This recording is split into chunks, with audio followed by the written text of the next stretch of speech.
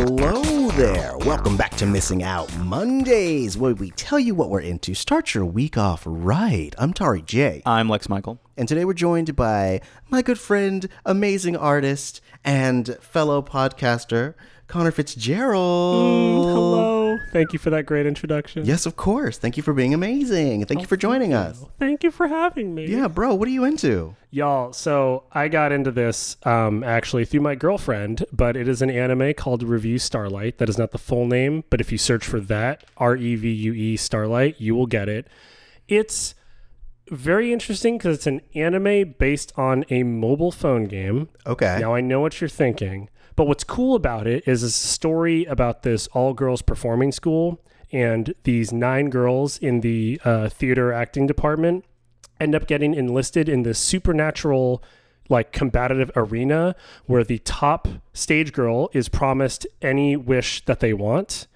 And so this anime is not only a slice of life of the girls kind of connecting together and, like, being friends, but also about these fights, why these people are doing this, what draws people. It ends up becoming an anime about what you're passionate about and what drives you. And it's crazy and funny and emotional at times, and it's only like 12 episodes, and it's animated beautifully. Oh, nice. So yeah, that's my thing. Okay. I love it a lot. Yeah, that sounds like my jam. Hell yeah. Can I ask, and if this is a spoiler, you can feel free to say, I don't want to answer that. But is the competition, are these fights, is it like a survival game? Like, do people die, or...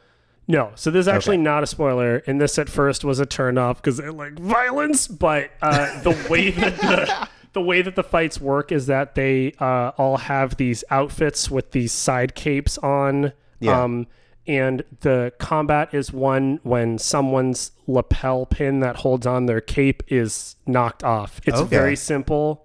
It's way more fun to watch than it should be. So that, yeah.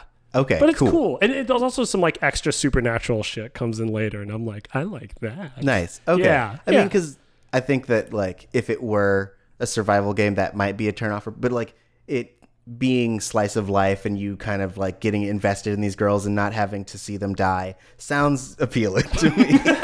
Yes. This is, listen, again, it's emotional, but it's not, like, straight up depressing. Right. Yeah. I feel like I've seen anime where they like will go very far into being like, this is this person's backstory, this is why you should love them, and you're like, oh my gosh, I feel like I am that person, and then you see them decapitated and you're like, I'm sad for days. Yeah. Like that shit, like it is such a staple of anime to like get you so heavily invested in someone just to murder them in the most gruesome way possible. And I'm glad that this isn't that. This is not that. This is not that. Oh, okay, cool. Yeah. So it's called Revue Starlight. Yes. All right, sweet. Lex, what are you into? So Netflix just dropped Invader Zim Enter the Florpus. Yes. Which we've talked about on a previous Missing Out Monday segment that I was rewatching the original series as a lead up to the feature revival. Invader Zim was so massively fundamentally crucial as far as informing what my sense of humor was. I think when it first aired, I was about 11 years old, and that's when most of the biggest influences in my life were kind of hitting me all at the same time. Yeah.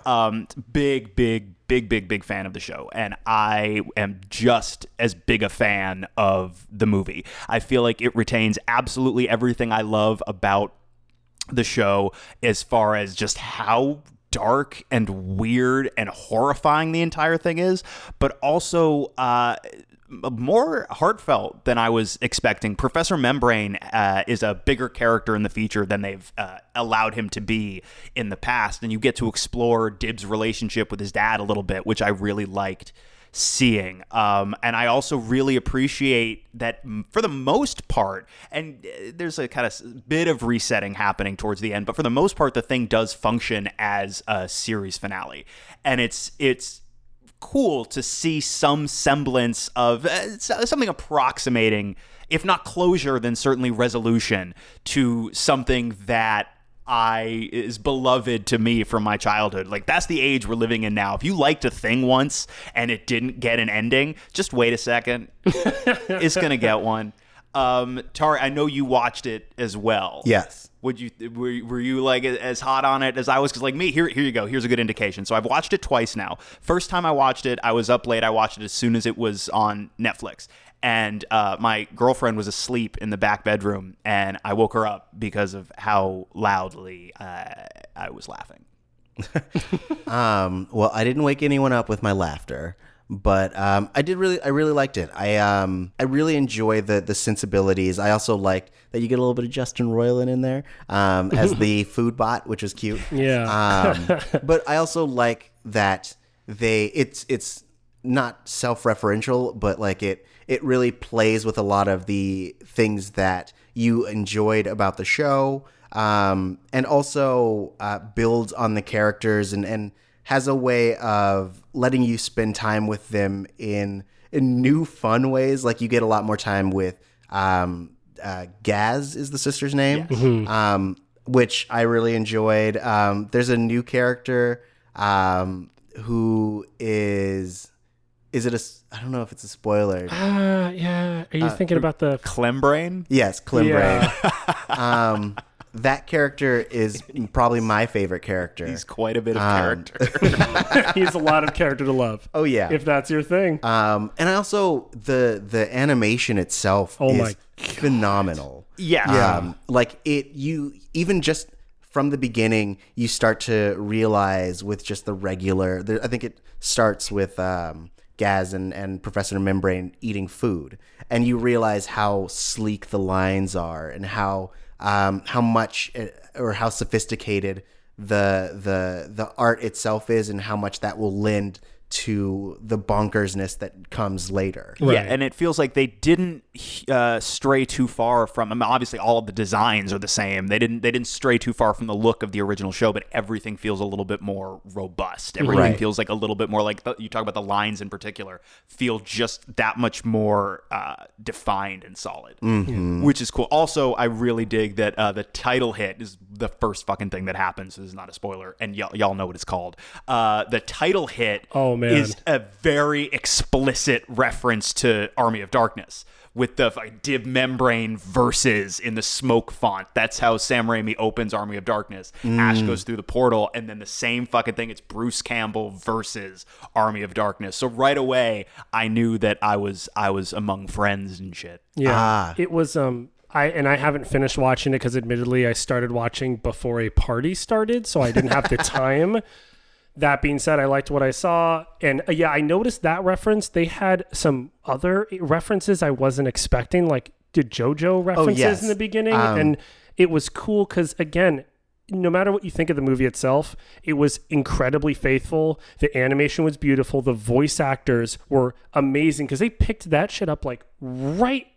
Obviously, they did some work, but like Right. it was so faithful, so faithful. I was blown away by how consistently it was done. Yeah. Yeah. Yeah, you brought up the JoJo reference. That was one I wasn't expecting. Yeah. And it made me realize, like, because when I was watching it, I don't think I was as sophisticated in my anime knowledge, how inspired by the sensibilities of anime it is.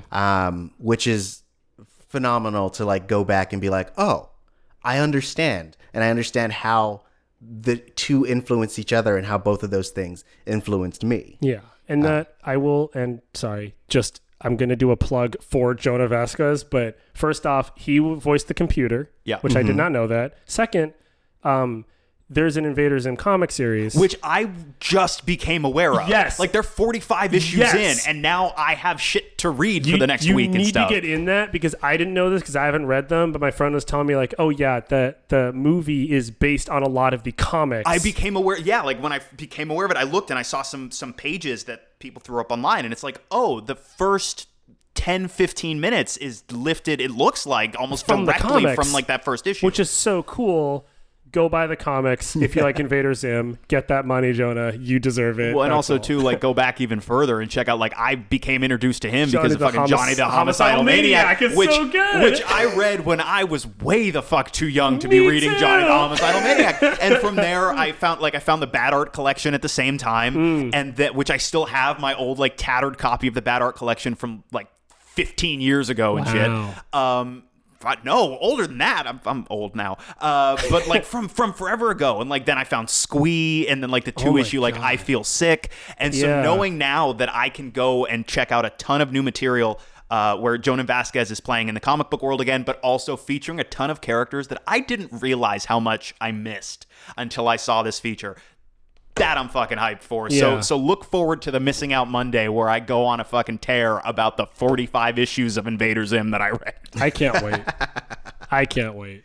Oh, man. What about you, Tari? Well, oh my gosh, thank you for asking. Hey, no problem. Wow. Looks like that's all the time we have. So, all right. Well, thank you for joining. No. Netflix also released something for me. Last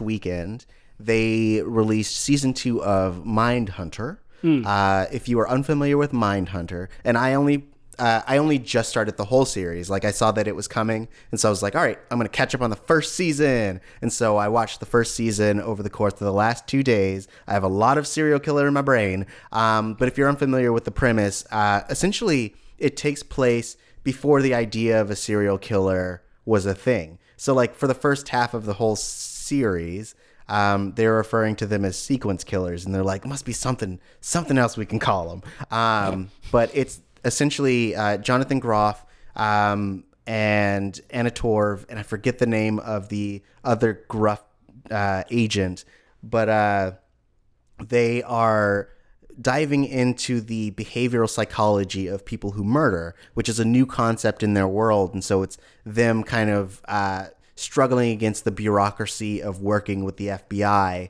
and they're trying to interview serial killers before the concept exists, and trying to understand why they're doing it. And so it's really them exploring and coming to understand the methodology behind people who kill, and trying to categorize them in different ways. And so you see not just how they're forming their methodology, but you get to see their personalities bounce off of one another. You have Anna Torv, who she's a scholar. Like, she's written books about different behavioral psychology, and so she's really interested in the specific way that they do things. She's like, stick to the script, because we have to make sure that our science is solid. You have Jonathan Groff, he's not a new FBI agent, but he has been shifted from his job as more of a negotiator to a teacher. And so he's really diving into this world. Like, if you were to equate him to a character that people know, I would say he is like the detective in Hannibal, whose name I forget. Will Graham? Will Graham, yes. All right. So I like that show. Yes. He kind of fills that role in that he is diving into this world, and he gets very much into it. He's not like as disturbed as Will Graham is, in that like Will Graham had like mental issues, but like he's kind of his world is blurring with these serial killers, and he tries to like get on their level, and everyone is no one's really used to hearing people speak that way. And so especially since it's like, I think it's the late 70s, early 80s, where you hear how uncomfortable people are with words like vagina and period and things like that. And so you're really getting to dive into him and his mental state. And also you have the gruff detective who's been around the block a few times, who's been doing the teaching thing for a long time, and now he's doing this new venture, but he still has all of his old mentalities about it. And so that's the dynamic of this team coming into it. And you really get to explore what makes someone a killer. And they don't shy away from having someone casually talk about, decapitating their mother and then having sex with the head, things of that sort. Finally, I will see myself represented on screen. It's about damn time. Exactly. That's how I felt about Black Panther, and now this. And to get one after the other like that, what a treat. Yeah, exactly. What a treat. What a time to be alive. I know.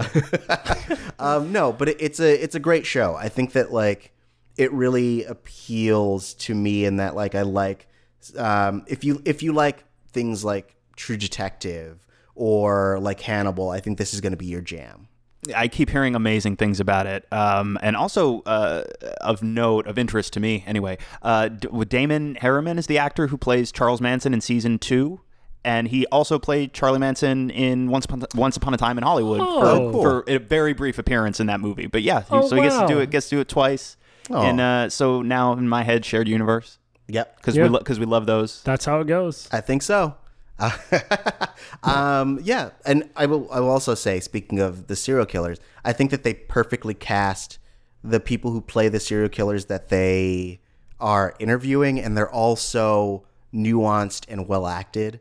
So, like, if nothing else, I think that is a big draw to the show. Right. Yeah. I hate nuance, but that sounds like if you liked that, Look, it'd I be get good. it. Yeah. Nuances for suckers. Just need blatancy, you know? Yeah. I'm only here for the decapitated head sex. Yeah. More of that, please. Oh, man. Speaking of something with absolutely no nuance, we're going to be talking about The Matrix tomorrow. Connor has been kind enough to bring that in for us. So we're going to be breaking that down, the themes, the characters, the actors, the process of making it, the influence it's had across time, things of that sort, all of the nuances of that movie. So thank you, Connor, for bringing that in. Of course. And oh my gosh, what if someone wants to talk to you about stuff? Where can they find you? Don't do that. No, I'm at Token Studios on Instagram and Twitter. It's Token Studios with 2 Ks, TOKKEN Studios. That's it. Just find me there. Just find me there. Okay, cool. Yeah. And they'll also be able to find you on tomorrow's main show, where, again, we're going to be talking about The Matrix. And Ride or Dice. Sorry, I've got another podcast to do with Tari. I play a cat in space. No, dude, it's fine. Okay. Yeah. Yeah. Forget It's a that fun podcast. Okay. No. Don't listen to it. No, please listen to it. It's a fun time. Yeah, it's great. This is now that you're here, I can talk. Oh, guys, listen to Ride or Dice. It's amazing. The sound design is so good. It really is. It's very fun. Yeah. Someone should be very proud of themselves. Self-plug. Oh, boy. Oh, boy. Oh, man. I mean, I did that. It's all good. These things happen. Lex, where can people find you? I am on Twitter and Instagram at TheLexMichael. And you can find me at Tari J, TORIJAY. But let us know what you're into. You can do so at Missing Outcast. That's MISSINGOUTCAST on Twitter and Instagram. But if you want to tell us stuff, do it on Twitter, because that's where we respond. But yeah, and make sure to join us tomorrow for the main show. And we will see you then. Thanks again, Connor, for joining us for this mini show, and we'll see you tomorrow. Thank you for having me. I can't wait. Oh, yeah. Yeah. Oh, boy. Oh, yeah. See you tomorrow. I'm scared. You should be.